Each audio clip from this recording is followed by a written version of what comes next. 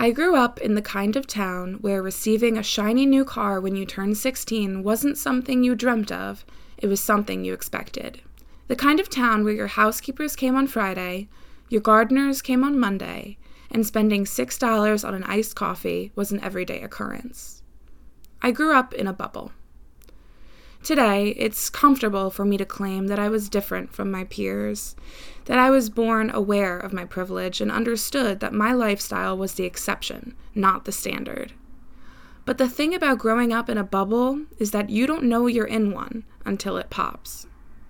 When I went away to college, my bubble didn't just pop, it imploded, spewing shrapnel and striking down my family in its wake. When my father lost his job in late 2019, the first thing I said to him wasn't, "Are you feeling okay?" or "Is there anything I can do to make you feel better?" It was, "Is our family going to be okay?" My stoic, formidable father took a woeful sigh and replied, "I don't know." And I realized my idyllic, comfortable, sheltered childhood was over. My family relocated from our elegant colonial on 2 acres of land in the affluent community I called home for nearly 2 decades to a multifamily unit in a working-class neighborhood 3 towns over. My mother fell into a deep depression, firmly placing not only the burden of establishing my family's financial security, but also caring for my autistic twin brother atop my father's aching shoulders. My email inbox overflowed with low fund alerts and outstanding tuition balance notices. And as my anxiety reached unprecedented levels, I became overwhelmed with an emotion I had seldom felt before: resentment. Like a white-hot ball of rage, resentment burned inside me from my head to my toes, incinerating the carefree, content, optimistic parts of my soul.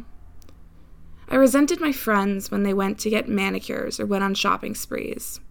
I resented my roommates when they paid their portion of our rent with an absent-minded click of a button. I resented the people I imagined to live in the stately homes I passed while walking down the street. I resented the wealthy, the comfortable, the worry-free. I was not alone in this resentment, as it is this bitterness towards economic disparity that fuels such hatred and division in our country today.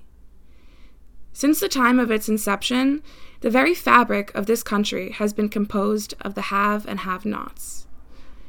The rich cannot adequately see the struggles of the poor from their vantage point in their penthouses, and the poor yearn to cut down their tall buildings to bring the rich to their level. But this conversation between the rich and the poor isn't a conversation at all. It's a scream into the void.